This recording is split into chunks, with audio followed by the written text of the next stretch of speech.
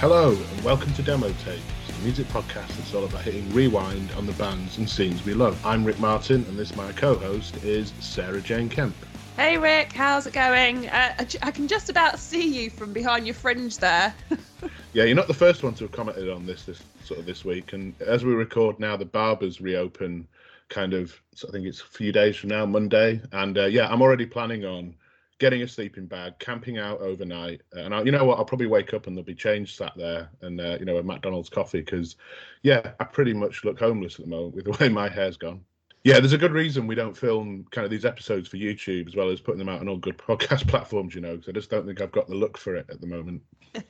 I don't think anyone has, Rick. I'm also really excited about getting to a salon of sorts. But yeah, I'd say, one of the things I was thinking before we started recording was that you're kind of a bit of a perfect blend at the moment between Liam Gallagher and Gail Platt from Coronation Street. Remember Gail from Coronation Street? I mean, yes, still in it, isn't it? Yeah. Her bouffant hair. I would say as well, it looks like you're wearing a wig.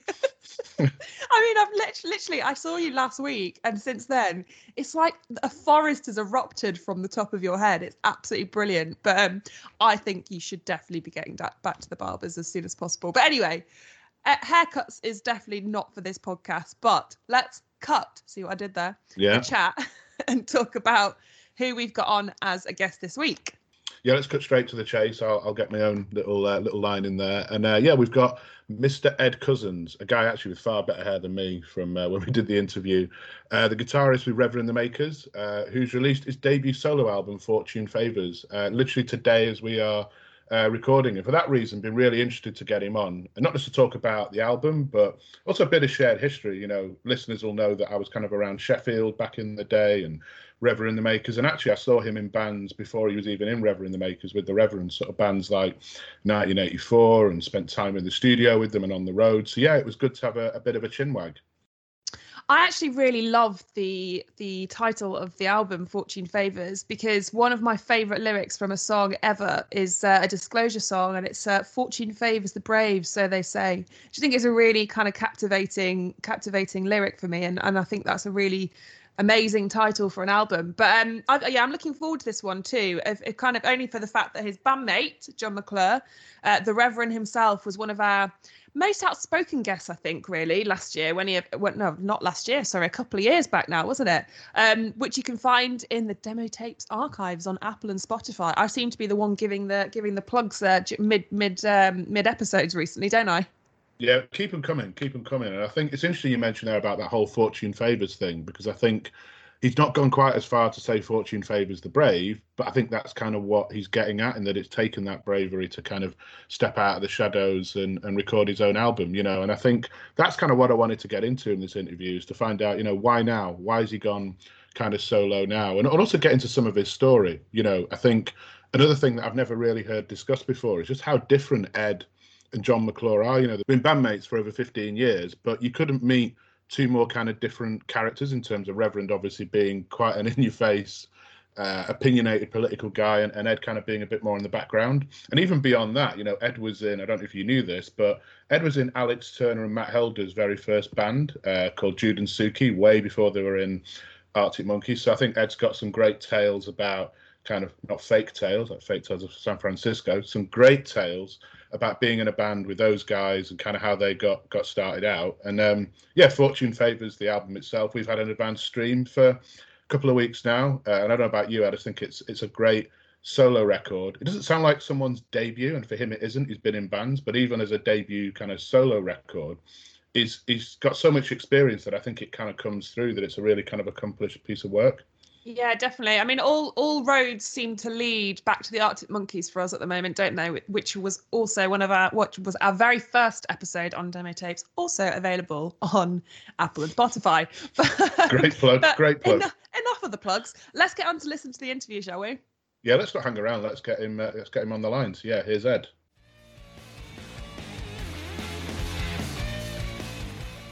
So on the line, I've got Ed Cousins, guitarist in Reverend the Makers, and now a solo artist in his own right. And you're debut solo album, Fortune's Favour, is going to drop later this month. Yeah, it's been a long old journey to get to this point. Yeah, it's out. I think as we're talking, it's out this Friday, so that's the 9th of April. So yeah, it was due out last year sometime, but obviously with the way things went with the pandemic and all the rest, we decided to put it back to the beginning of this year, and then the second kind of lockdown hit and we put it back again. So it was and that's not to mention the kind of journey of about probably 10 or so years before that I've been sort of wrestling with the idea of solo projects and trying to actually put something down that I was kind of happy with and that I felt was good enough, So yeah, it'll be a relief to get it out, and I'm dead excited, to be honest. And they do say kind of fortune favours the brave. You haven't gone quite that far in the title, but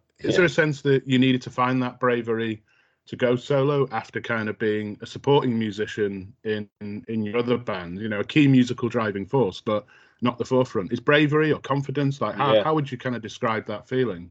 Yeah, I mean the confidence definitely, and a bit of self-belief, all that kind of stuff. Yeah, because I've always done music, since I was at school. I've been in bands and writing music and everything else. So that all kind of comes fairly naturally, and in Reverend, I was kind of like the music guy, doing a lot of that stuff and as you say, sort of behind the scenes almost, behind John, who was obviously larger than life and very sort of loud as a frontman.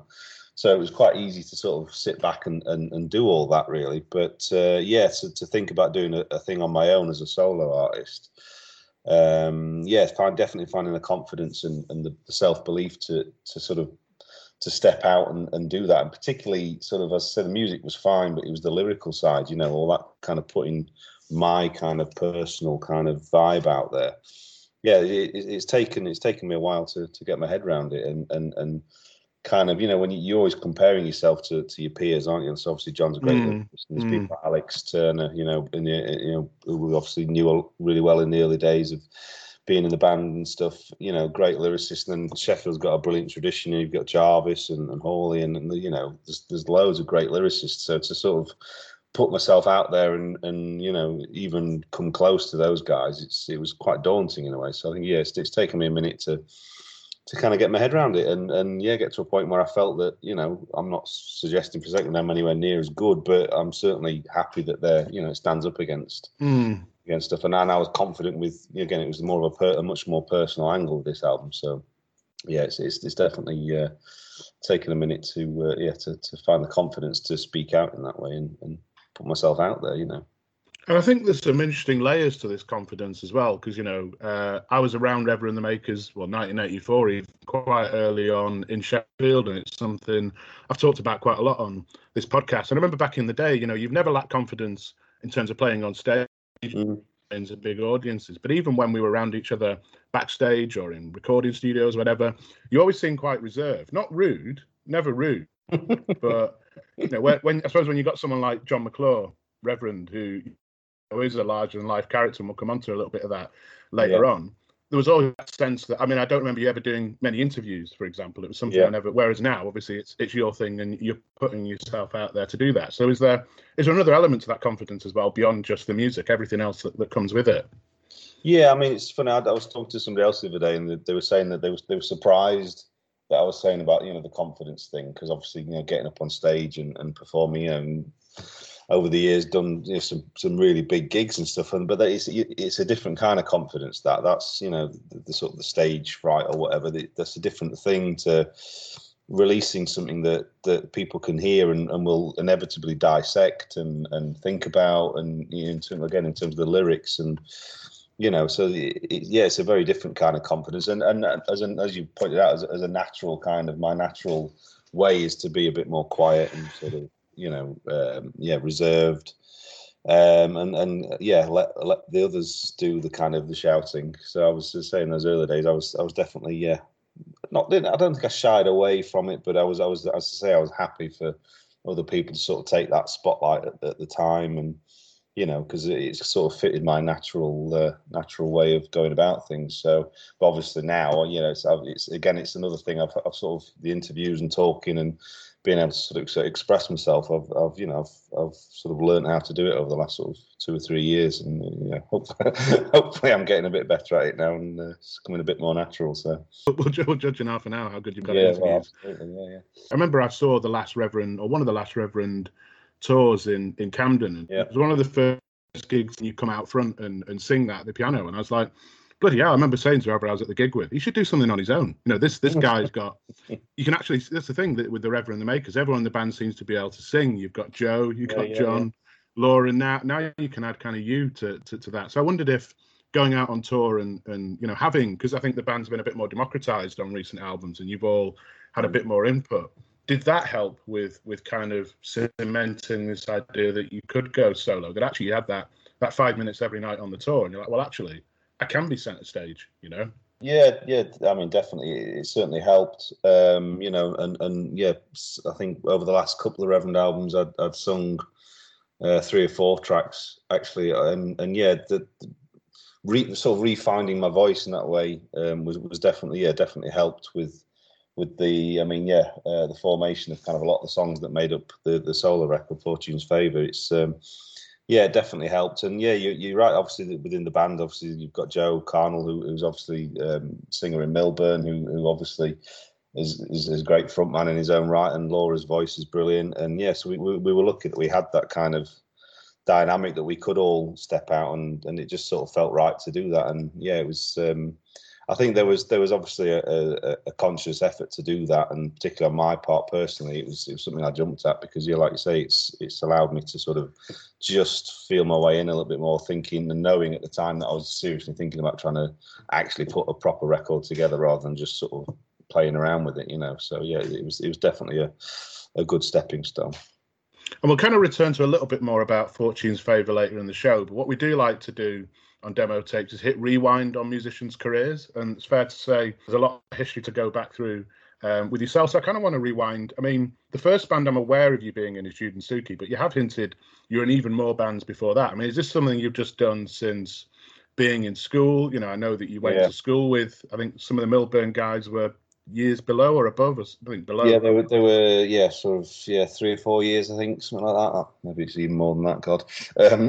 So I mean, but obviously there was some guys there, the Milburn guys, and obviously I was at school with John Reverend, so that's kind of obviously where we met. But I was always from about 13, I say I sort of started to seriously learn guitar.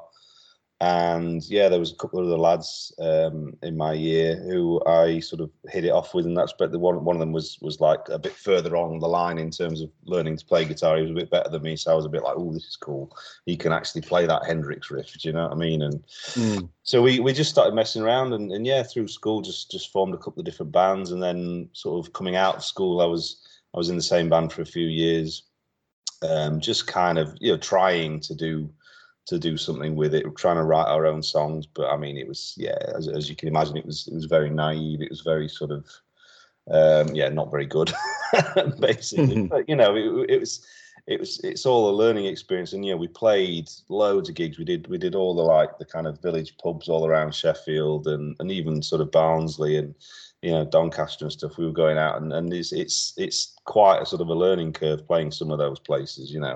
You rock up and there's a load of sort of bikers or somebody just sort of watching you, and you have to somehow entertain them, and you're there at 15, 16, and they're it's definitely a bit of a baptism of fire. But I think as in the long term, certainly given me a really sort of good grounding in like getting on stage and maybe sort of talking about the confidence thing again. That's kind of where that side of it stems from. That I did all that, so.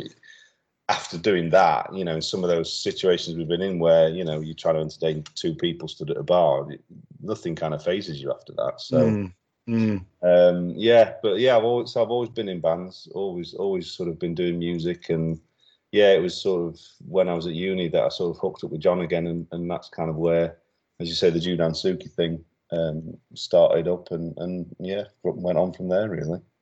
And I mean, some of those tracks are still floating around on YouTube. And I mean, even some that I remember from back in the day that I think disappeared.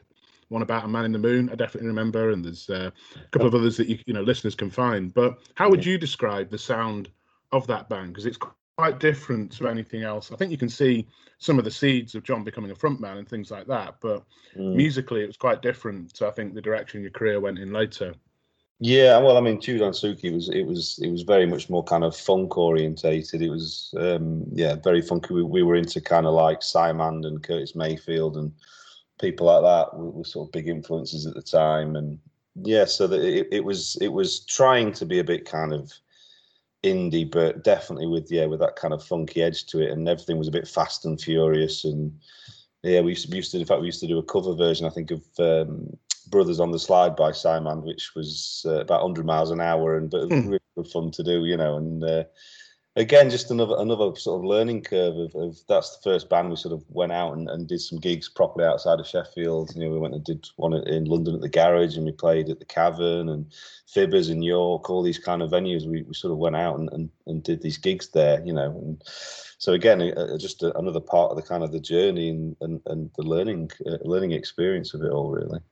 And in terms of it being a bit of a school of rock, I mean, you had a couple of pretty famous pupils from another band in terms of, Alex Turner and Matt Helders from the Monkees. So kind of how did all that come about? Because obviously you didn't go to school with those guys, is my understanding, but John seemed to get to know Alex somehow. Yeah, so I mean, those guys were from High Green in Sheffield, which is sort of North Sheffield, it's almost Barnsley, in fact. And they knew the kind of the Milburn lads pretty well, because they were all from another place sort of north called Ecclesfield, so they kind of knew each other. And Milburn were obviously very early on the scene. They were obviously before the Arctic Monkeys. They were around sort of Judan Suki time, so they were kind of already around, the Milburn lads. And yeah, I think it was just a random sort of meeting. John met Alex on a bus, I think, and they got chatting, and we wanted a rhythm guitarist, and so we had Alex round to John's mum and dad's, and we sat in his in the living room there and went through a couple of Judan Suki songs, and I taught him how to play them, and he could do it, and he was dead keen. So we just thought, this is kind of cool, he was into it, and he asked if his mate Matt could join as well, and so he brought a pair of bongos along, and he used to literally just sit on the front of the drum riser playing these bongos. I don't think we ever even mic'd him up. He was just there because he wanted to be there. But I mean, we're talking, they were like, properly young at that point. So, but it was just a crazy time. And you could see at that point, Alex was just dead keen, he was everything he was listening to, he was taking it all in and learning everything. And, when we were in the studio, doing a couple of demos, he'd come down just to sort of hang out. He didn't necessarily even play on them. He just wanted to be there. And that's where sort of the Alan Smythe connection came in, and he met Alan Smythe there and asked if he could record with his band, the Arctic Monkeys, and the rest is history, as they say. So yeah, funny kind of thing, really. Just very, again, coming back to the fortune and the fatalistic thing. It's all these little things throughout sort of my kind of career and journey through life. Just seem to have these really random sort of fortunate events that sort of happen, And you're a bit older than the Monkees guys. Did you teach them any stuff on, Alex would have been learning guitar at the same time, but you were a few kind of years ahead, were there any tunes that you taught him? Because I seem to remember the first interview I did with Alex, and I think Matt and Jamie Cook, I think, was there as well, that they learned like the Bond theme was like the first thing they said they learned on the guitars when they got them for Christmas. Whether that was one of the usual Monkey myths, I don't know, but did you teach them the Bond theme, or were they more advanced by that point? No, I certainly didn't teach them the Bond theme. That'd been great. No, I think obviously, as I said, with Alex and particularly Alex, but Matt as well, hanging around with us, and we were all a bit older, so we were kind of, getting up to all kinds of scrapes and stuff as you do. And I said, with them being a bit younger, I think they were just a bit like, oh, this is kind of cool. And yeah, in terms of learning the guitar, obviously, I'm sure Alex picked stuff up off me. I think sort of the Curtis Mayfield thing, I think we kind of got him quite into that, and there's sort of hints of that kind of slightly funky thing, with Fake Tales of San Francisco, that kind of thing. I think some of that kind of stuff maybe he picked up from that, and it kind of influenced him a bit, and particularly obviously with his relationship with John and the lyrical thing, was a huge influence. Again, with John, with us being a bit older and John being that bit older, it was it's quite a big thing for a kid that age to sort of have that to feed off. So, I'm sure there was a lot of those early things did did feed into what he was sort of everything he was taking in. So he was like a sponge. You could see it. He was just taking it all in, you know, and then accelerated quickly past all of us.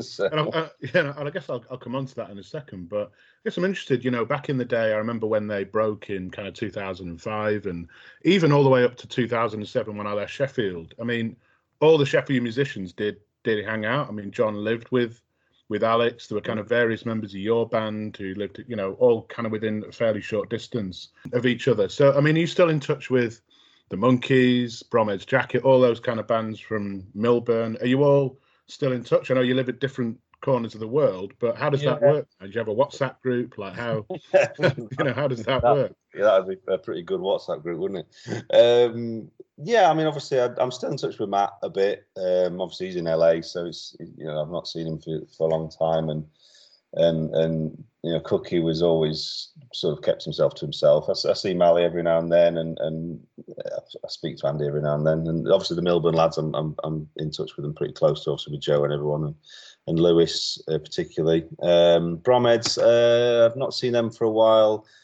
Tim's wife Nikki cuts my hair, so I keep up to date with them through her, and it's funny really. Like I say, everyone's kind of dispersed a little bit, haven't they? But there's definitely a bit of a kind of a core thing that's still feels very kind of Sheffield, and you know, it's one of those. Whenever you do get in a room with these people, you're straight into talking about stuff, and there's no like, you know, they're just like your mates, aren't they? So it's a strange one to say that, like, you know, Alex and Matt have been all around the world and done what they've done, and yeah, you get in a room with them and it's just like it was 15 years ago. You know, nothing's really changed. And on the flip side, I remember listening to a podcast recently where I think it was someone from Little Man Tate or someone like that saying, you know, you were rivals with band, or there was definitely rivalries going on between bands like Reverend and Little Man Tate, but now everyone's a bit older, everyone's a little bit wiser. And, you know, bygones are kind of bygones in that sense, because a lot of you are still around Sheffield, you know? Yeah, definitely. I mean, there was, I mean, even with like us and the Monkees and Milburn, who were obviously really close, you know, there was always that sort of slightly rivalistic element to it, you know, which I think in a way is what made that scene at the time what it was. You know, everybody was sort of pushing each other, and like, you'd hear one of the new Monkees tunes and you'd be like, oh, that's amazing, that's really cool. And so you'd be like, right, I want to try and write something as good as that or better. And it just sort of, everyone kind of pushed each other on. And yeah, there was, I mean, obviously there was slightly more rivalry, should we say. Obviously, I think the Little Man Tate lads, there was always a bit of a friction for some reason. I never quite understood why, but I think there was for whatever reason. But yeah, you know, you get older and you get past it, don't you? And it's all you're all at the end of the day trying to do the same thing. And you suddenly see that kind of perspective on it, and you think, well, do you know what? It's all good, isn't it? It doesn't really matter. It was all good fun. We all had a laugh, and everyone kind of did what they did, and we all enjoyed it. So yeah. It was almost as if there was a journalist from NME going between the bands, telling the other band what they'd said about them, isn't it? I think. Yeah, well, that's journalism for you. There you go. Well, that's my style of journalism for you, at least back in the day. I think to return to the timeline, you know, after Jude and Suki came 1984, this is the first time I'd have seen you play live with that band, and, you know, more of a punkish, I guess, quite political band. Obviously, a smaller lineup as well. And again, this is the first time I'd seen John as a frontman. I remember writing a review of maybe not a 1984 gig, but it was something to do with Sheffield, and saying, go and see 1984. They've got this mad singer who just he eyeballs people in the crowd. Flattens, you know.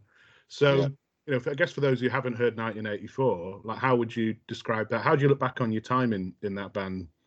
Well, I think, 1984, like you say, it was a lot more punky. It was a lot more aggressive, and certainly political. It was obviously John finding his feet in terms of in lyrically in that respect. But I think we were just it was that kind of band where you'd be in, you were doing stuff to almost to try and get noticed. Do you know what I mean? Just you'd be in that little bit more aggressive. Like John would be like eyeballing you, and I'd be going mental, swinging my guitar around and doing all the rest of it.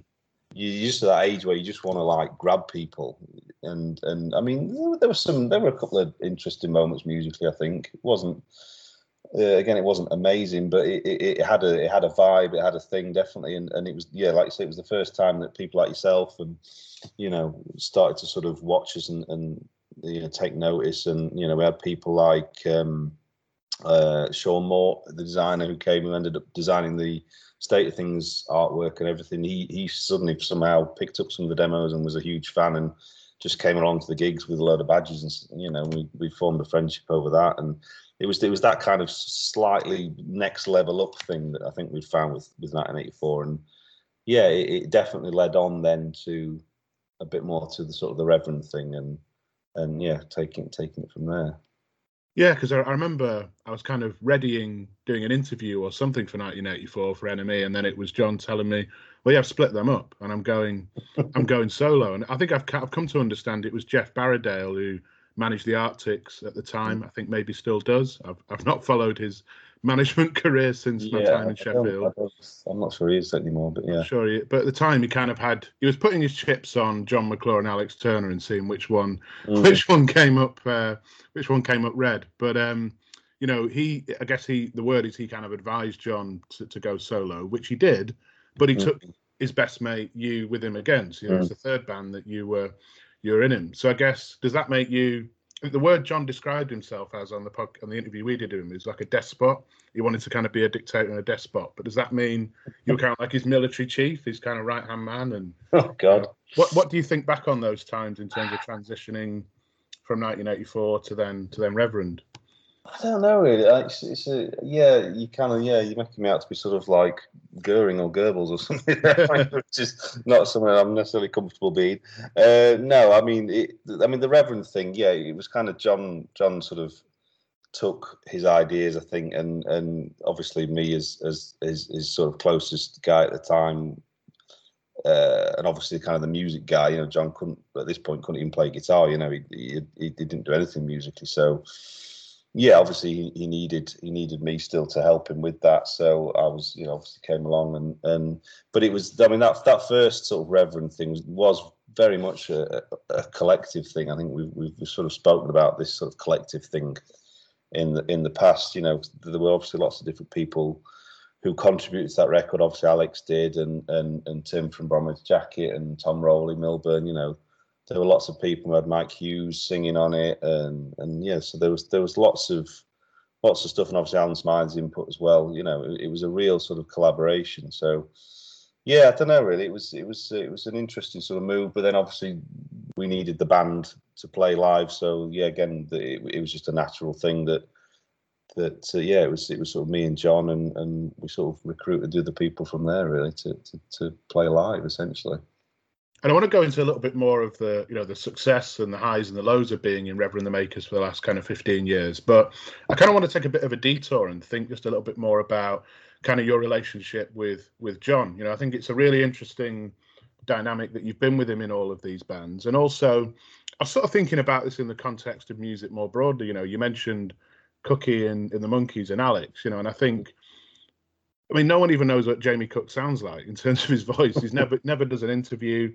I once wrote a review for NME where I said, who the hell is Jamie Cook? Who is he? We know he influences a lot of the music. It doesn't work if you had a two John McClures in your band. It wouldn't work. So I guess, how do you think that's kind of worked over the years? And, do you think it's important that you were happy to be in the background while he was very much kind of the focal point? Definitely. It wouldn't have worked, and, we wouldn't have got to sort of today had it not been like that. I don't think. And that wasn't just me. It was sort of everybody in the band really.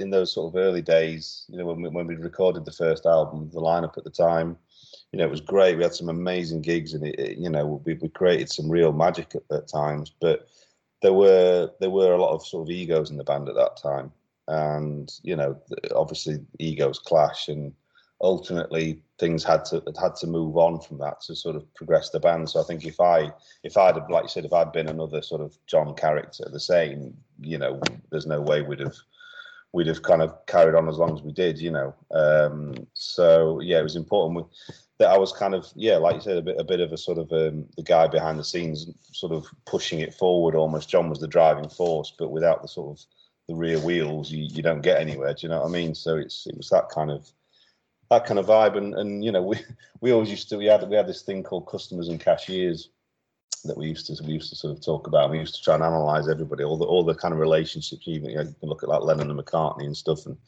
like the customers are always buzzing around, being sort of crazy and this. I want that now, and all this, and all of a sudden they get to that the checkout, but they can't get out the shop without the cashier doing their, you know, checking them out and doing all that. So you've always got this two sides. If you've got two customers, you're just fighting and you never get out. It just explodes. You've got two cashiers. It's all a bit sort of dull and boring, and you just like it's a bit sort of plain sailing. So you kind of like to have this kind of yin and yang, I suppose. So yeah, that's kind of, I think, why it worked. But I think that's the same, like I said, with the Monkees. I mean, you've got Alex, who's developed into this sort of really sort of driving force, this big sort of frontman presence, and then you've got people like Matt and Cookie, who are just kind of contribute so much but don't say anything, you know. So it's you can't really have a band without that. Totally, yeah. And I think I kind of want to think about it on kind of a personal level as well as kind of musical sort of level. And you know, you've spent a lot more time around John than me because he's your best mate. But it's fair to say over the 15 years he's been through the mill quite a lot. You know, he's had, like I say, some great highs and successes, and you know, at the same time, he gets himself into spats on social media that we all advise him not to, and you know, spats with the enemy. So I've always wondered, you know, kind of in the background as his right hand man, you know, as his best mate. What was that like from your point of view, where that's totally the opposite? You're totally the opposite to that in terms of your public persona. You know, you don't engage in that sort of stuff, but you can't tell him not to. But I just wondered on a kind of a personal level, what, from your perspective, how that felt, kind of seeing that play out. Well, I think it's a bit like, it's very much a double-edged sword, isn't it? I mean, obviously it creates a certain amount of publicity, you know, and the old adage that any publicity is good publicity, isn't it? You know, and particularly with the way the music industry sort of changed fairly rapidly from those sort of the first album, or I mean, even by the time we made the second Reverend album, things had changed quite a lot with the music business. So to suddenly then not have those kind of support mechanisms of that, all the TV stuff we used to do, and kind of the radio had changed, the charts certainly had changed, and you don't get that kind of support, to that it becomes a way of kind of keeping yourself, not, I don't say relevant, but do you know what I mean? It keeps you sort of ticking over. It keeps lots of interesting things happening. And you know, it started off where it was all good, and then obviously, there'd be times where you'd be looking at Twitter and scrolling through and seeing these arguments develop, and you know, from my point of view, it's difficult. And I think obviously, again, Laura's, you know, his wife, I think, found it difficult at times, seeing him sort of almost self-implode in that way. That, you know, but there's nothing you could kind of do about it. I think it's just who he is, you know. It's his nature that you know, he goes through these things, but it all comes from kind of a good place, and you know, it inevitably it creates stories, and I think sort of with it, it's helped us, but also, you know, it's obviously hindered us as well. So it's a real kind of it's a really difficult thing to sort of look on and make any real sense of, other than we're still doing it, and you know, we've had the career we have, so it's obviously it's all part of the story. I don't think it could have been any other way, really. And I think on kind of a related note as well, you know, John's quite political. I don't get the sense that you're apolitical by any means, and I've heard interviews where, you know, you talked about kind of when the band were aligned with Jeremy Corbyn and stuff like that. But you know, it's interesting. We had an interview with Tom Clark from The Enemy on this show a couple of years ago, and he was talking about how he got pigeonholed as this political artist, and you know, he did have an opinion, but it was something the record label had kind of cooked up in a way, or turned the volume up on, and his bandmates hated it. I mean, the other guys in The Enemy, like, we just want to play fast rock and roll songs and throw beer around. We don't want to be talking about Fidel Castro and, you know, British educational policy and stuff like that. And I wondered, I guess I wanted to ask you kind of the same question. You know, when John was getting very political, was that something you were happy with because it generated the headlines, or would you rather have just focused more on the musical side? Yeah, well, I mean, in terms of me being political, obviously, at that point, John was political enough for everybody, you know. So there was was certainly no need for certainly myself to sort of delve into all that as well. But I think, yeah, I don't know. It's a tricky one, really. It's like I said, it's very much a double-edged thing. It obviously everything, particularly the second Reverend album, French Kiss and the Chaos, was incredibly political, and there's stuff on there that even today rings incredibly painfully true. So that was where are we? That was 12 years ago.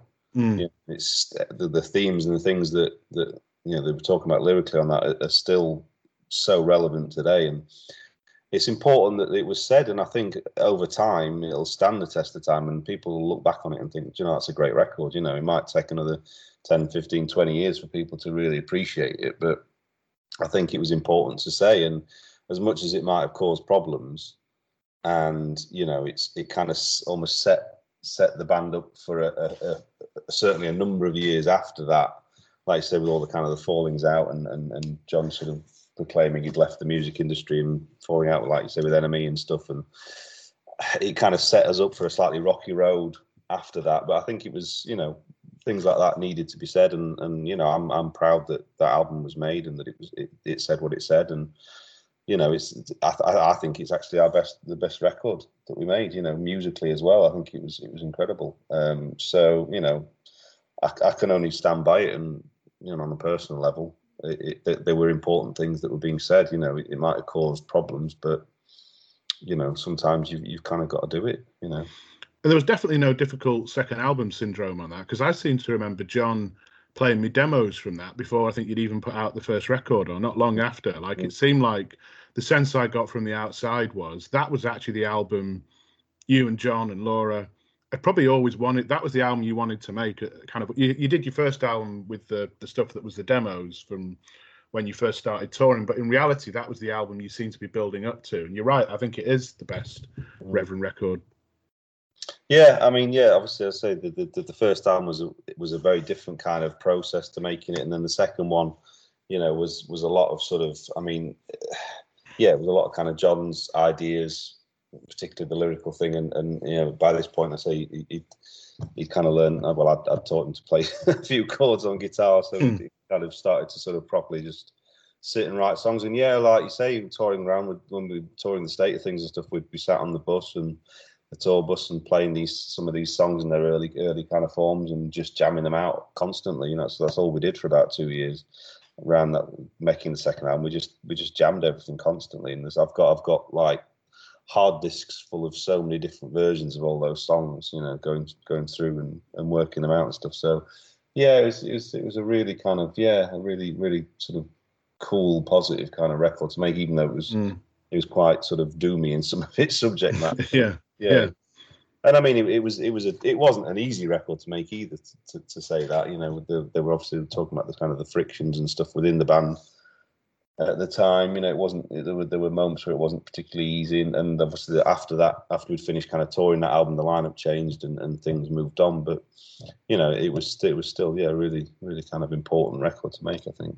Because there did seem to be a bit of a revolving lineup at the time. I remember every time I'd come and see you live or come down to the studio, John would be going, "This is our new guitarist," or this is our new drummer. And you could kind of draw a line between most people who were, Joe Moscow on keyboards had been in a band with Jeff, and I think Stu, the drummer, was in a band with Jeff. Dave Sanderson, so who ended up kind of producing your stuff. So it did seem like a bit of a revolving door until you kind of solidified the lineup kind of in the last sort of 5-6 years, would be by my maths. It was when we did the third, so we came up with the third album after a bit of a hiatus, I think, for everyone to just kind of gather their thoughts and just figure out what was going on. And it took a while to get to that point, but then obviously when we wanted to play that live, it was clear that we needed to do something slightly differently and approach it differently, and we got in Joe, obviously from Melbourne, who was doing his kind of book club thing at the time. Got him in, and Ryan Jenkinson on drums, who's just brilliant, absolute amazing drummer and just a great guy to have around, really sort of down to earth and just a laugh, and then it suddenly became this kind of, basically it was a band of John the cashier and a group of John the customer, and a group of cashiers behind him. Essentially, what it became, everyone was kind of like just all moving as one, which is why that's sort of endured since, really, as a certainly as a live thing. Yeah, so I think that kind of move had to be made to allow it to have the longevity that it did. Another relationship I kind of wanted to ask you about that we've sort of touched on a little bit is, you know, John and Laura, I guess, you know, they obviously met through being in the band. They weren't together at the start of the band, and that's their story to tell. But I've always, again, been interested what it's like being in a band with a married couple, particularly when one of them is the front man and the other one's your tour manager, which is what Laura is now. And, you know, I don't think I've ever met a nicer person in all the time I've been in music than a nicer or more patient, probably is the word I'd use for Laura. But what I've always wondered, being in the band, what is it like when, you know, you said Rev Enders? I mean, it's the ultimate soap opera situation, isn't it? Where you've got a husband and wife and your best mate in a band. So, you know, what was that been like for you, being kind of between them, quite literally on stage, stood between them often? Yeah. Well, yeah. So yeah, it's definitely felt like sort of in those early days, sort of definitely between them a bit. You know, because obviously they weren't together when it all started. So there was that whole process of them sort of, you know, becoming a thing together, and then getting married, and then I think once they'd kind of officially got together and ultimately got married, which was around the second album time, I think. After that point, it was all fairly plain sailing, really. And like you said, Laura, incredibly patient and just took care of all that kind of the business, really, on that side of it. And I think without that, again, I think things would have been very different without that kind of solidity. I think with John will freely admit, with his sort of, his personality and character, to have that kind of the solidity thing is crucial, really. Otherwise, things might have been very different. So we've kind of talked about some of the soap opera stuff, so we can put that behind us for now and kind of talk about some of the high points, I guess, of being in the band. And we could fill a whole podcast series, I think, with, kind of the career you've had in the album. So I just wanted to pick out some kind of compotted moments, particularly ones that I guess I was around for as well. Selling out the Plug while unsigned, without a record out, 1,000 tickets. I mean, and at the time, I remember pitching this to my editors at NME to say, you do realise this is a band that haven't got a record deal, and they've sold out 1,000 tickets because it's Sheffield, because it's not London. This was London, you'd be putting them on the cover, but because it's Sheffield, Well, that was a whole another issue at the time, wasn't it? That I think we all felt a bit sort of, it was very kind of London based, and we were always a little bit on the outside. So that was an interesting argument. So what was your memories from playing that gig? I mean, I imagine all of your collective families, friends must have all kind of been there, obviously along with hundreds of music fans from Sheffield as well. But it's almost like a victory lap before you've even started, isn't it? Yeah, it was I mean, at the time we just thought, hey, we've sold a lot of tickets. This is amazing, and but looking back, it's crazy to think that we literally, we had a handful of pretty decent demos, but certainly not the finished articles by any stretch. That had been put online, and all of a sudden 1,000 people had bought a ticket to come and see you. That looking back, it's bonkers, really. But I mean, to be honest, my overriding memory of that gig is breaking my ankle at the end of it. Oh, right. Yeah, they do say break a leg. Yeah. I made the fatal error of standing on the drum riser trying to show off, and stepping back and landing on something that wasn't particularly level, and my ankle just snapped over. Which was, I think it was the second to last song it happened. So I finished the gig, sat on the drum riser and played the last song, and then got carried off stage and straight off to hospital. So that's my overriding memory of that gig. But just bonkers, really, to look back and think that before a record or anything that we sold that amount of tickets, and it's never kind of looked back since, really, which is a strange thing. I think it was the power of kind of a very early social media and kind of forum culture at the time. I just remember your songs getting swapped on those forums. You got a reputation, I think, before. I think you had been in the NME by that point. I think I did one of your very early gigs, but beyond a few small reviews, you hadn't really had national press. It took off as a result of the fans more than anything else. Yeah, again, it's going back to that. It sort of began with that 1984 thing we were talking about, and Sean coming and just it was just somehow, he was on these forums or whatever and heard a couple of 1984 tracks and loved them and came to the gig, and it was that kind of culture. Yeah, it was sort of the MySpace thing and all that. But yeah, these forums just seem to spring up for all these bands. There was obviously the Monkeys forum, there was a Milburn forum, there was a Bromheads, there was Long Blondes. There was everybody had these forums and yeah, just so many people going on, and you kind of go on them every now and then and sort of scroll through and have a look and see what they were talking about. And it was just bonkers that all these people were just discussing everything about the band and the songs and where the gigs were and what happened. And yeah, it was crazy. So yeah, it was an early sort of social media thing that before. I mean, this was literally before Twitter even existed and all that kind of stuff. So it was definitely sort of the very beginnings of that kind of culture, really. Because you get mad stuff like appreciation threads for band members, right? You go on. I imagine you going on and seeing 43 pages. I was always a bit miffed that I think I was one of the last ones to have an appreciation society. Yeah, it always annoyed me that. And obviously from there, you signed to Wall of Sound, and again a bit of an instant success, top 10 with your debut, your proper debut single, Heavyweight Champion. After, I guess, from your point of view, building for a number of years with other bands, but then with Reverend the Makers, straight into the top 10, and it stuck around as well. I remember all summer that song just didn't go away. Yeah. Well, I think it was. I mean, the week it came out, I think. I remember the management ringing us, and we were just about to go off and do a gig, I think, somewhere. And they said, "Oh yeah, it's midweek, it's number 12 in the charts," and we were just like, mind blown. It was like, wow, that's actually happening. And then, like you say, it wasn't until about I think 5 or even 6 weeks after that it then climbed into the top 10. And I remember we were en route somewhere on a van, and John doing an interview. I think it was Zane Lowe. About your single's just gone top 10, and we were just like all cheering in the background and all the rest of it. It's just strange. And then just like the album came out and did really well, and just really took off.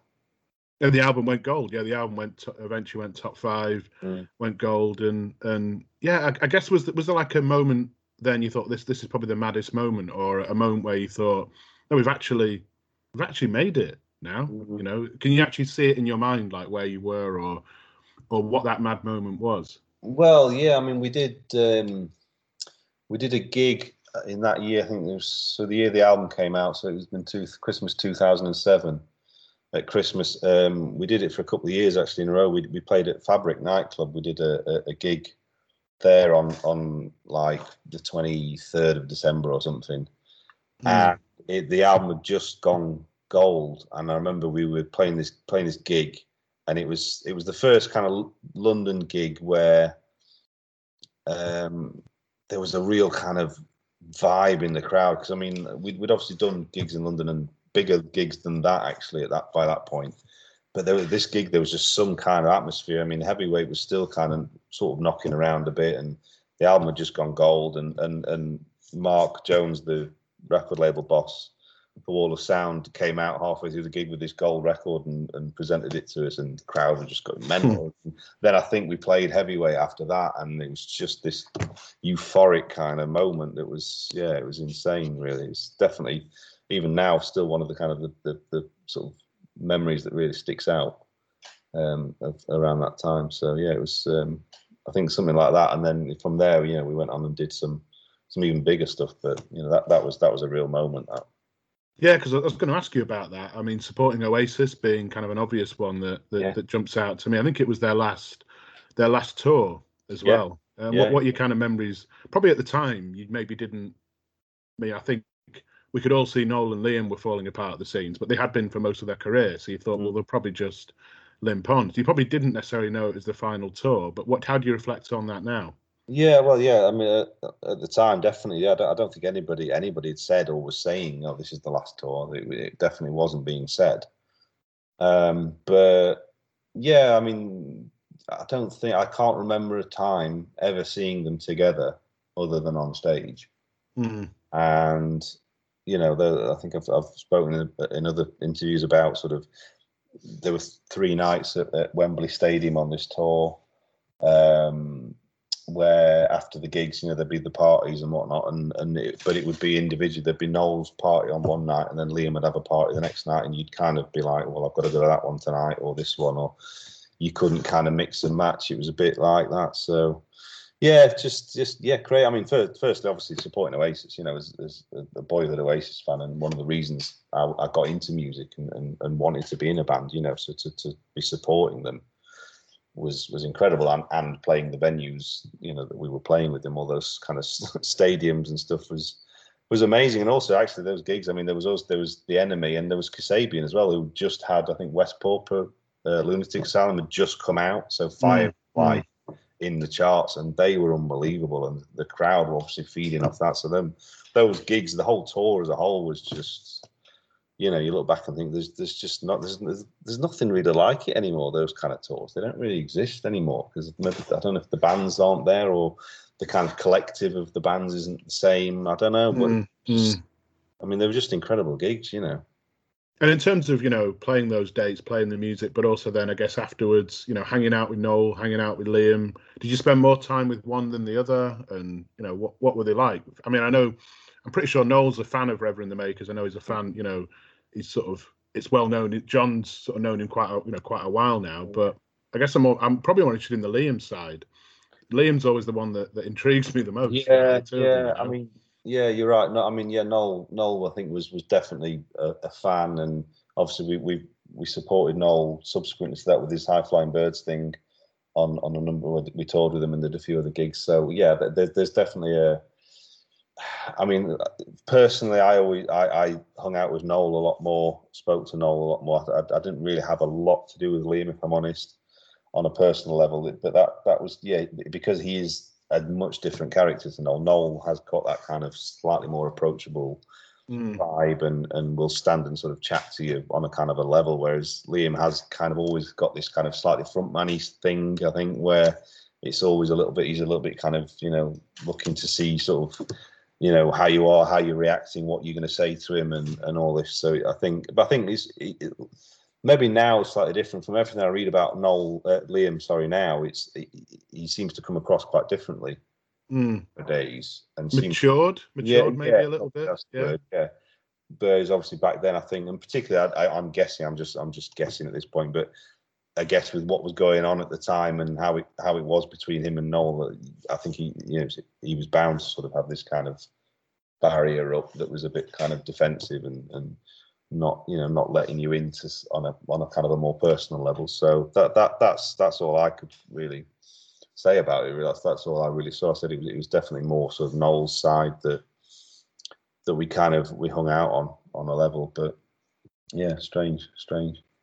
Yeah, I'm interested to talk a little bit more about some of your albums as well. You know, I almost think you can put kind of the Reverend career into kind of 3 phases. The first couple, then 32, and at Reverend, at Reverend _Maker, something. But then also Mirrors and Death of a King. And I think that's where you've really kind of come into your own musically, and also changed up the way you made albums. You know, you were no longer in Two Fly. No, Two Fly is a great place, right? But it is, it's an old, it's an old industrial unit by the Sheffield United football stadium, right? Right. Yeah. It's not Jamaica. It's not Thailand. That's going to influence kind of the way that you record music. So I guess thinking about those kind of more latter day Reverend albums, what was it that made you decide, well, we need to get out the UK? Is it just, free holiday at the label's expense? Although it never quite works like that because you're paying for it out of your account. You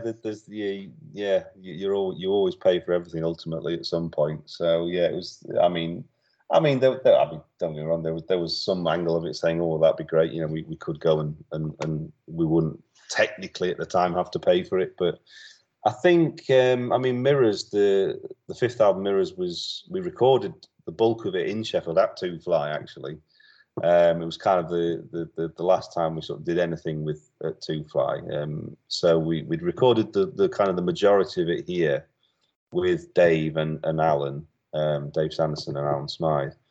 And then we got to that point where, again, it was coming back to that whole thing where there's just no sort of media support. There's no radio. There's no mainstream sort of publicity for the actual music and the product. So you get into that thing of thinking about how can you sort of do something that's a bit different or make it stand out in some way. And we got this opportunity through I think it was through our management to go to the studio in Jamaica.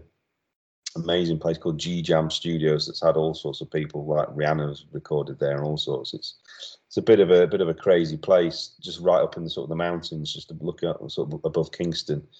And we got this opportunity to say we can get it like dirt cheap. It's kind of off season. Do you want to go and essentially finish the album and mix it there? And we were just like, well, obviously, yeah, clearly. So we did that, and then the thinking was, well, that's a bit of a story in itself, but let's go and make the most of it. So we took Roger Sargent, who was obviously a photographer for the NME and has gone on to do some great things, particularly with Libertines and stuff. And, yeah, exactly. Yeah. Well, he's their official photographer, isn't he? Yeah, exactly. Yeah, he came out with us, and we made this kind of film to go along with the album, the Mirrors album. So it was just a way of, I guess, kind of adding something to the story to talk about, in a way, to come back to England and go, we've been to Jamaica and made this mad record and made this crazy film to go with it, running through the jungle and playing sort of gangsters with guns and this kind of stuff. And so you just get to the point where you need to do something that you can sell it on, really, because there's no other support. There's nobody going to sell it for you, so you just got to do it yourself. So that was the thinking behind it, really, and it kind of went on from there. And then the Thailand thing came about again, another sort of connection that we got this studio, we got a good deal on it, and we were like, what can we do next? What can top Jamaica? And well, let's go and actually make the thing in Thailand. And so we went out there and recorded it, and that that was crazy in itself. We were there at the time that the king died, hence the name of the album ended up being called Death King. And that was just again one of these, going back to the beginning of the sort of the story with the Judan Suki thing, and this kind of weird series of sort of fatalistic events that put you in certain places at certain times, and that seem to have followed me all through all this stuff. And to be there when the king died, who'd been on the throne for like something like 65, 70 years, like longer than our queen's been on the throne here. I think he was the longest monarch in the world at the time. And he was, he was like a god to the people. He was revered, and the whole country just, went into total shutdown over this thing. We were just there trying to record this album. Like, what's going on here? Like, one minute you could go out to the little bar down the seafront and have a few beers and some food, and the next day everything was shut, and it was just like, this is just crazy, and everyone's in tears, and you're trying to make sense of it all and read up about the king and figure out what's going on. And so it's but again, it's all stuff to talk about. It's all kind of adds to the whole story, and that's kind of why we did it, and why I think it's important to try and go out your comfort zone and do these things so there is something to talk about. A real evolution in your sound, though, by that point. I mean, so different to anything you'd done earlier on in your career. And I guess, one of the things I know John's been quite passionate about in interviews is saying everyone thinks that with that lad rock band that did Heavyweight Champion, listen to our best of. The best of, in a way, doesn't work as a best of. I was listening to it before as a bit of like a primer for tonight, so I didn't have time for the whole discography. And I'm like, this doesn't work as a best of, because this is frankly about 5 different bands. Probably it is 5 different bands. You think about the kind of some of the lineup changes, but I guess when you come to make a new album, who decides, right, we're going to do Thai psychedelia this time, and we're going to go to Thailand, or this time we're going to do some banging electro, we're going to do stuff like Bassline, or we're going to make a political pop record in terms of French Kiss and the Chaos. So like, how does that dynamic between the cashier and the customers and the band kind of work? Like, how do you do that? Well, I mean, to be honest, it's all kind of happened in a way. It's all just sort of, it's been a very natural process, the whole thing, really. Apart from, I mean, maybe there was one occasion when it wasn't. I mean, the third album, at Reverend _ Makers, came about because John, we'd had this sort of hiatus, and John had gone off to do his, I think it was called the Reverend Sound System thing. I was the first DJ to ever play at a Reverend Sound System. Oh, well, there you go. Yeah. So, I mean, no one was in the venue at the time. and it was a iPod playlist. So it was probably debatable whether it was even DJing. But I'm having that on my gravestone. That I was the first one on at the first show. Have it, yeah, definitely. So yeah, so there was that, and that's where Jimmy Welsh, the producer who produced the third and the fourth album, that's where he sort of came in, and so John was doing that, but then there became this feeling that we could make another record as Reverend and the Makers, and then it came out of the ashes of that. So that was a very sort of natural progress from that, and then the only time we've ever not sort of it's not felt natural was maybe the fourth record, 32, which was kind of a rehash of the third album. So in our minds, it's not, we don't really have much of a sort of a connection with the record. We don't feel it really did anything sort of merit. But I think that fan wise, I think there's a few songs on there that a lot of people love quite a lot. But but then obviously after that we knew we wanted. Sorry, has 32 got Shine on it? Shine a Light? No, that's the one before. That's Reverend Makers.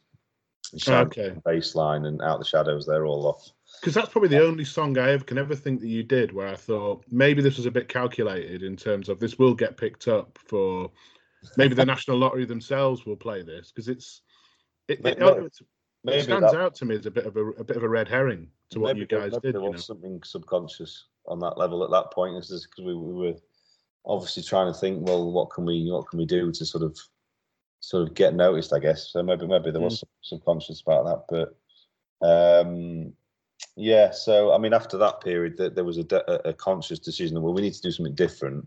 We had no idea what it was, and then we just found ourselves in the studio working on some songs, not for anything in particular, and all of a sudden we just started writing Mirrors, as it, literally almost from the start of the album to the finish, we just wrote it like that, and with it all kind of interconnecting and all the rest of it. And we were like, well, that's kind of cool, quite like that. Played it to a manager, and he was just like, "What are you on about? This is the next record. This is brilliant." And we were like, "Is it? Oh, right, okay."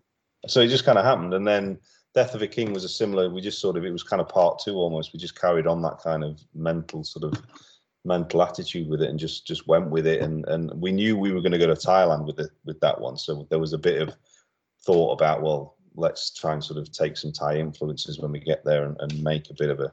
There's one track on that album called Bang Sarai, which is named after the little town we were in, little village we were in. It's got that kind of sort of Chinesey Thai sort of flavour. So yeah, but yeah, it was all a very natural process, really. There wasn't, it's strange to sort of say, we didn't really think about it that much, but we didn't. It just kind of, we just sort of went with it, and yeah, which I think is ultimately the best thing to do, which is sort of to try and bring it back around sort of now with the solo record. It's been a similar sort of process. In the earlier days of thinking about doing a solo record, I was thinking too hard about it, thinking, oh, it needs to be this, or who do I need to do this for? Who wants to hear a certain thing? Or whereas in the end, I just sat and wrote what was kind of what I wanted to do, and the songs that I loved, and made the album that actually I just wanted to make. And I think that's kind of how it's got to this point, really. Yeah, I was going to kind of bring the interview back round to that. You're right. We spent an hour not talking about the thing that you're here to promote. So, Fortune Favours out this week, and I've been living with it for the past week or so. And I think great record. Doesn't sound like a debut though. This is the thing. This is the key thing for me, that this is the work of a lifetime. Really, is what it sounds like to me, and quite lyrically, quite wistful and reflective, and I think quite interesting. I almost feel like, and you could correct me on this, that maybe you've been able to express yourself better in song than sometimes you've been able to, like I say, in interviews or anything like that, kind of going down the years. So it's deliberately quite personal, right? Yeah, totally, absolutely. And I think that, again, that's where I've kind of almost come full circle around to that way of thinking, that it's not always, I've always thought, well, it needed to be something else, when actually it does just need to come from me. It needs to be what I want to say, and this is why it's taken so long to get here. And again, going back to the confidence thing, again, being able to express myself in the way that I want to, and the way that I'm comfortable in doing, and also it being good enough, that's taken time to sort of get my head around. So I think once I'd kind of sort of cracked that nut almost, that then allowed me to make the record as it is. And yeah, it's definitely, I think you're right. It's whilst it's my debut solo record, it's certainly not my first album. Clearly, you know, I've done this many times over. It's just it's a slightly different spin on it. So yeah, I'm glad actually that you don't think it does sound like a debut record. I was kind of hoping that it would obviously come across as a bit more accomplished and a bit more kind of formed and rounded than a typical sort of debut, you know, record is. So yeah, it encompasses, yeah, that kind of reflective looking back on everything that's happened in all my life, and you know, all the kind of relationships and being in love and all the rest of it, and you know, finally ending up, you know, happily married with a couple of kids and in a good place, and you know, the journey that it's taken me to get here, and you know, all those things we've talked about, they all kind of come out in the songs that I'm writing, and still I'm writing, you know, now to sort of hopefully make another one, you know.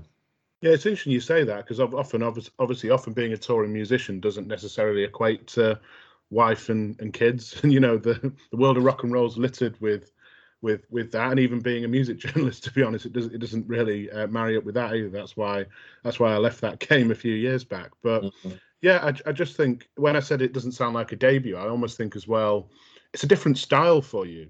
You know, it's not like it's taken you 3 solo albums to get to a point where I think you sound confident in what you're doing. You know, and the other thing I think of a mark of a good solo album from someone in a band is, I really cannot imagine this as a Reverend the Maker's record. I can't imagine John singing these songs with you on guitar. It's very much you. It suits your voice. It suits your, maybe some of your tastes that John doesn't have. Maybe I wonder if there's things in here you put that John maybe would respect, but he wouldn't dig it, if you know what I mean. Yeah, definitely. I mean, yeah. I'm just trying to think if there's actually anything on the record. There's certainly songs that were considered for this record that I think at some point I've probably pitched to John over the last sort of 3 or 4 years, that he's been like, yeah, it's cool, but it's not. I don't think it's not right or whatever. So, but obviously for me, it is, you know, a different thing.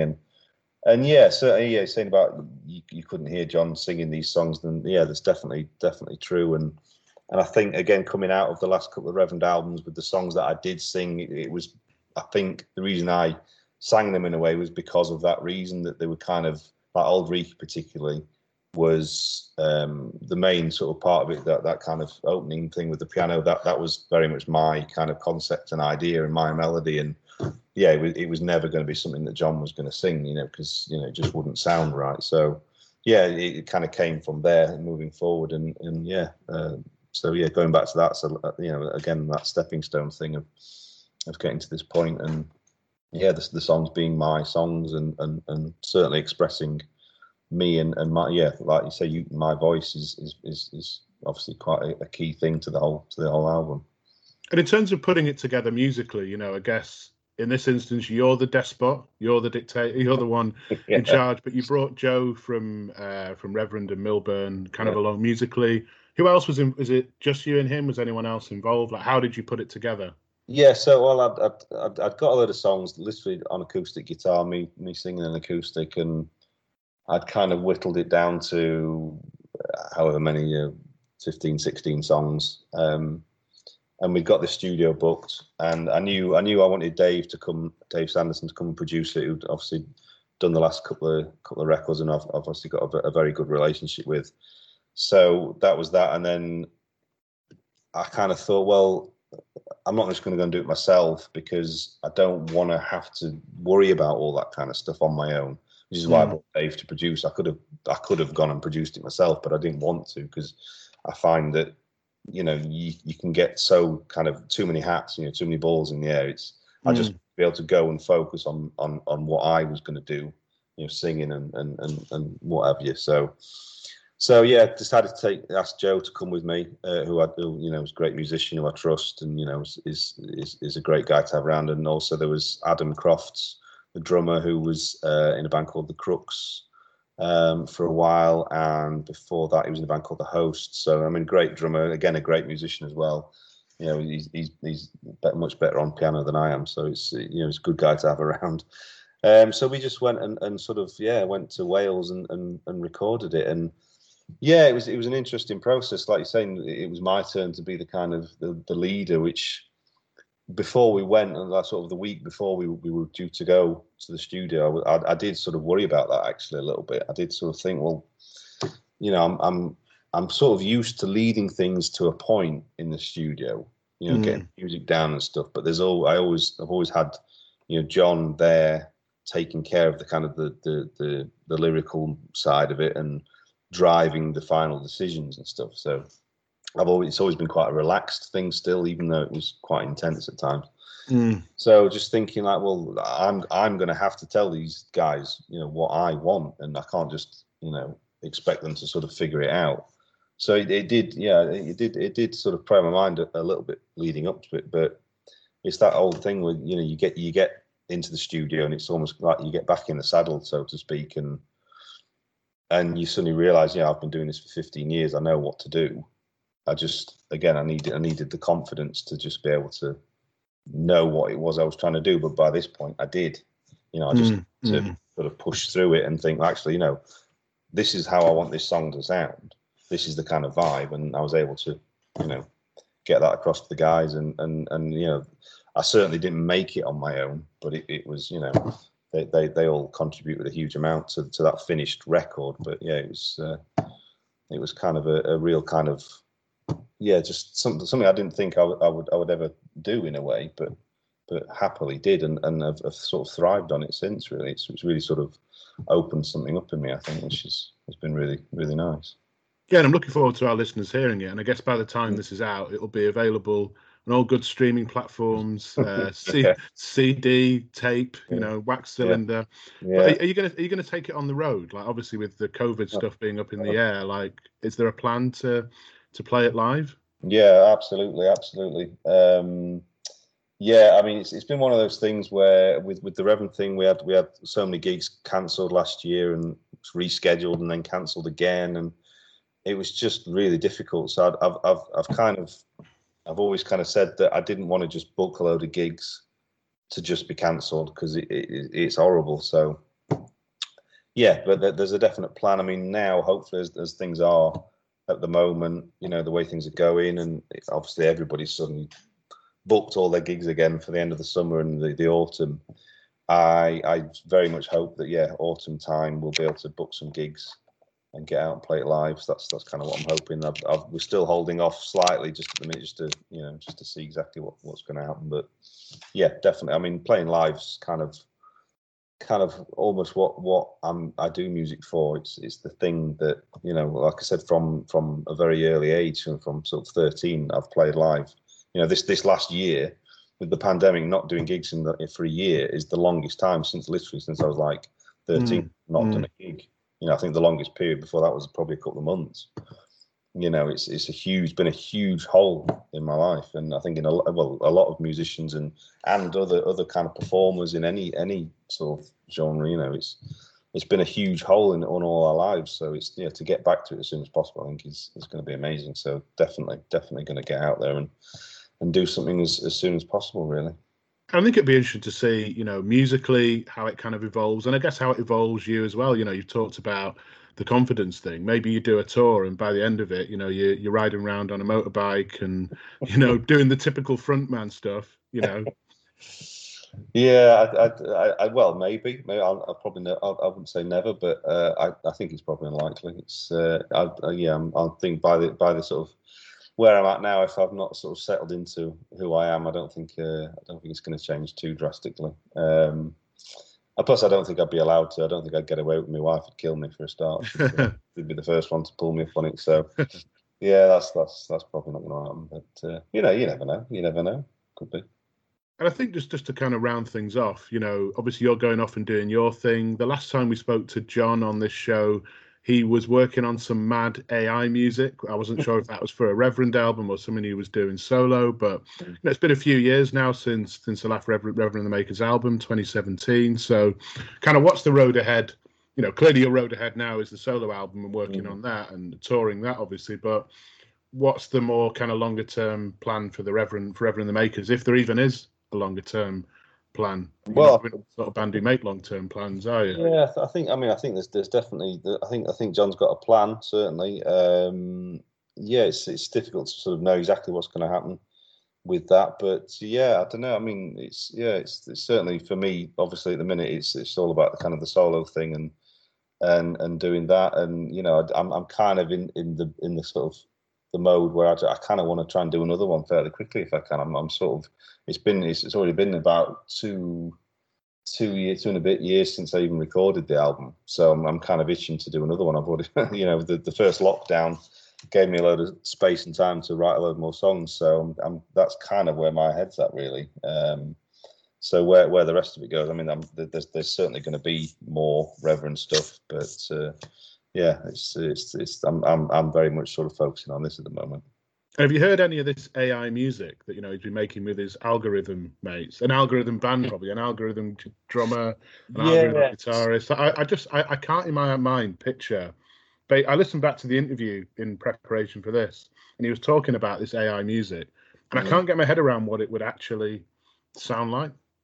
Oh, to be honest, it does kind of fry your brain a little bit. It's basically it's all about this thing called deep learning, where you teach this. It's essentially software. It's a computer brain that learns from the stuff you feed into it, and that can be as wide a ranging array of things or as small and narrow a thing. But obviously, the narrower it is, the less it learns. So if you feed more into it, it learns, and then it you can set parameters and all this kind of stuff, and out the other end it'll feed you bits of music or melodies or whatever it is, rhythms that it generates. So it's all based around that really. And it's interesting actually that, I mean, I don't know where John's at with that at the minute. It's all I've not heard about it for a while from John, but I was listening to, I think it was Six Music this week. Somebody's just released an album or put an album out based on, the whole rock and roll thing where loads of people died when they were 27. So like Janis Joplin and Jim Morrison and all this, and Kurt Cobain and stuff. So they've taken this concept of the people who died at 27 and what they may have gone on to do. And they've used artificial intelligence to learn from all the stuff that they did do when they were alive, and then made it spit something out the other end that could be something they might have gone on to do if they lived. And one of the things they played on the radio was a Nirvana track, and it's basically just taken a lot of Nirvana songs and cut them up and put them back together in a slightly different arrangement, and so it sounds like Nirvana, but it's not a Nirvana song. It's really crazy. So it's all that kind of world really. It's a strange thing, and I was talking about it with my wife at the time, and we were saying, well, it's like, where does it leave creative people? Our computers and artificial intelligence, is it going to take away the creativity? But then the thing I was saying was that actually it can mimic it and it can predict stuff, but it's never going to invent it in the first place. Do you know what I mean? So you're always going to have the human angle that's inventing this stuff, because the computer can't just invent it. It has to learn from what's gone before. So I don't know. It's just a whole rabbit hole of stuff that once you start going down it, it's just it fries your brain. That's the thing about the music industry, isn't it? If you die at 27 and you're someone like Amy Winehouse or Ian Curtis or whatever, they will forever dig out demos you did, offcuts you did, and put that out as albums. And if you're lucky, you might even do a hologram tour as like a live. So maybe that's the next thing, that when an artist dies now, it's, well, you can carry on releasing albums. We'll just do it algorithmically. In fact, it's probably the future for all of us as human beings. Like, you can now animate old pictures of your relatives or something, I think now, and have conversations with them. So yeah, you're getting old when you start. It's like the Grandpa Simpson meme, isn't it? Old man gets angry at cloud. You're kind of getting into that territory. Yeah, it's mind-boggling, isn't it? And it's slightly frightening, but in a way, it's it's slightly interesting as well, isn't it? That what could be. I don't know. But yeah, I think that's probably a good place to close there, Ed. Bring it back into the now, and if your fortune favours, and really looking forward to seeing you when you get back out on the road. And thanks for joining us tonight. It's been a great trip down Rev Ender's memory lane, I guess. Yeah, no, pleasure. Thanks. Good to talk. Yeah, thanks, Ed.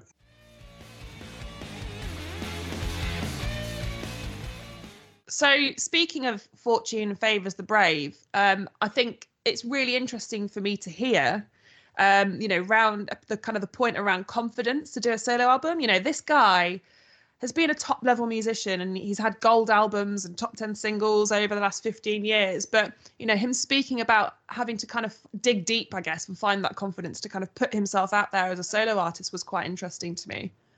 Yeah, and I think when I was listening to that, it reminded me of a conversation we had on the show a few weeks back. Obviously you've not been in unfortunately, a top 10 charting band yet. You still got time, but, you have been a singer at various points in your life. And recently, I think you've been finding that kind of confidence and bravery even to, get behind the mic and start singing, recording stuff and playing it to people. And yeah, I think there might be a bit of an affinity there in terms of your situation and his, 100%. It's taken me 34 years to find that confidence to just be like, nah, sod it, I'm going to do it, and not really care what people think, because having that I don't even know if it's confidence, but it's I guess the ability, like creating the ability to be able to do it, just feels so liberating. Of course you're going to get people who don't like what you do, but that's if everyone liked the same thing in life, then the world would be a very boring and different place, wouldn't it? So yeah, definitely, there's definitely an affinity there, and not even just in singing as well. Things like interviewing Rick. We've started doing a load of interviews over the last couple of years. It even took a lot of time for me to kind of feel confident with being able to be kind of an authority with interviewing someone. It's sort of, to me, it's a very similar thing. I mean, without getting too psychoanalysis, it's interesting what you say there in terms of the barriers to it. Is it that you don't realise quite how good you are as a singer, or is it that you can hear the criticism of people who wouldn't like it, and that fills your head more than the praise that you would get from people who would like it? It's not even the criticism of other people, it's the inner critique of myself. So I'll listen to something back and go, oh no, that sounds terrible. Whereas someone else will listen to it and go, I can't find a fault in that. I put a lot of pressure on myself with whatever I do, just naturally, which is really annoying and can sometimes hold me back and be detrimental to kind of like progress, I guess. And that's the thing for me that I need to get over, because, what you can hear, other people can't. And that's the same in, watching myself back doing an interview on video. I will notice the kind of subtle mannerisms that I pick up on and perceive as negative, where other people just wouldn't think that at all. So it's all about getting that kind of negativity about yourself out of your head, and I think that's the key thing. Other people might be different, but for me that's been the kind of key thing, to just go, let it go, it's okay. And now you mention that, you remind me, a few months ago there's a tweet from a guy called Niall Doherty, who used to work for Q Magazine. Obviously Q's kind of sadly closed, and he put this tweet out, and he's a very experienced interviewer, probably been doing it even many more years than me, and he said something on the lines of, I'll never get over that sense of dread just before you do an interview where you completely question whether you can actually do it. And I was like, yeah, that is exactly how you feel before even some of the most straightforward, you might think, interviews. You have that second where you go, oh, hang on, do I really know what I'm doing here? Do I know what the questions are? Have I got the right questions? 5 minutes in, you forget all that and you're away. But yeah, you're right. Even the most experienced of interviewers, I think, get that wobble sometimes of like, oh shit, what am I actually doing here? It's horrible. Some of the demo tapes interviews, I've kind of sat there before going, no, I don't want to do it. Like almost kind of felt sick, and then sort of got started talking to people and being like, oh my God, this is the nicest interview ever, because they're just a nice, normal person. But yeah, I think everyone has it. And I think we wouldn't be human if we didn't have that, would we? We'd all be kind of going around as robots, which would be very boring. But yeah, I think that to conclude this kind of sort of section of the podcast, I guess it's that honesty, isn't it, about it? Not everyone's honest about feeling like that. A lot of people put a curtain up. Oh no, this is the easiest thing in the world. Where actually, yeah, I think Ed's honesty around this was quite refreshing. I think the other thing that kind of came out of this for me was kind of how people can hide in plain sight in bands, and it's quite rare. I was thinking about it. It's quite rare not for frontmen to go solo in bands, but sometimes guitarists or bassists or drummers. It does happen. And I was thinking Serge from Kasabian put a solo album out a few years ago, although he's almost the frontman of Kasabian alongside Tom in kind of a Noel Liam sort of way. But, all the members of the Strokes have done solo albums, John Hassell from the Libertines. But outside of some of those big bands, you don't necessarily hear of it happening that often, do you, of guitarists going solo? No, not really, which is a shame, really. So hopefully we'll see more of this. But it's cool. Also, another thing I loved hearing about this interview was about kind of what Alex Turner was like back in his pre-Arctic Monkeys days. In terms of you know, keen to learn, but just sort of kind of watching what his peers were doing. And you often get that, don't you, with kind of the people that do really well are the ones that are just sitting there and observing and kind of taking it all in like a sponge. It could be, you know, it could be the quiet ones that you don't really realize are slowly taking it all in and kind of plotting their rise to the top. But I've also found that quite interesting, because you wouldn't think that, would you, knowing what Alex Turner is now and the kind of presence that he's got, would you? No, and I think that's kind of how he's grown as a musician and as a frontman. And this to me is almost like, you know, when I first saw them play live back in kind of 2005, you know, he had a level of confidence then that grew into what he is now. But clearly there was a lot that went on before that as well. And as Ed was saying, you know, he wouldn't necessarily even be recording on some of these tracks. He'd just want to be in the studio and working out, well, how does a session work? You know, what happens when you record a demo? And I think you've got it spot on there in terms of just being a sponge for information and knowledge. And sometimes they're the smartest people, aren't they? Not the ones who are necessarily throwing themselves into everything all the time. The ones who are just sit back and watching and learning, and then kind of finding their moment to strike, I suppose. We've done a load of Sheffield artists now, and I know, Rick, a few months ago you kind of came to me and said, I really want to do a kind of whole thing on the Sheffield scenes. And it started off with the Rev, John McClure, and his brother, Chris McClure. He was talking about mental health, which was kind of the first foray into the mental health that we started talking about in the music industry as well, which was great. And we've also had the Long Blondes, which offered a bit of a different perspective on the Sheffield scene, a bit of a different scene to some of the bands that we've talked about before. But, you know, we could probably do a whole podcast on Sheffield. And I think we've kind of done them all, or have we? You know, if we haven't, then do feel free to get in touch and let us know, because we are very open to doing some more. You can email us on demotapespod@gmail.com, or we're on Instagram @demotapespod, and Twitter, which is the same handle. Or we have our personal handles as well. On Instagram, I am Sarah Jane Kemp, and Rick is on Twitter only @Rick_J_Martin. Absolutely, yeah. But I guess, yeah, that's probably all we've got time for this week. In the meantime, now you've finished this show, go and listen to Ed's debut album, Fortune Favours. It's on all good streaming platforms and record shops now. But otherwise, we'll see you on the next episode. See ya, bye.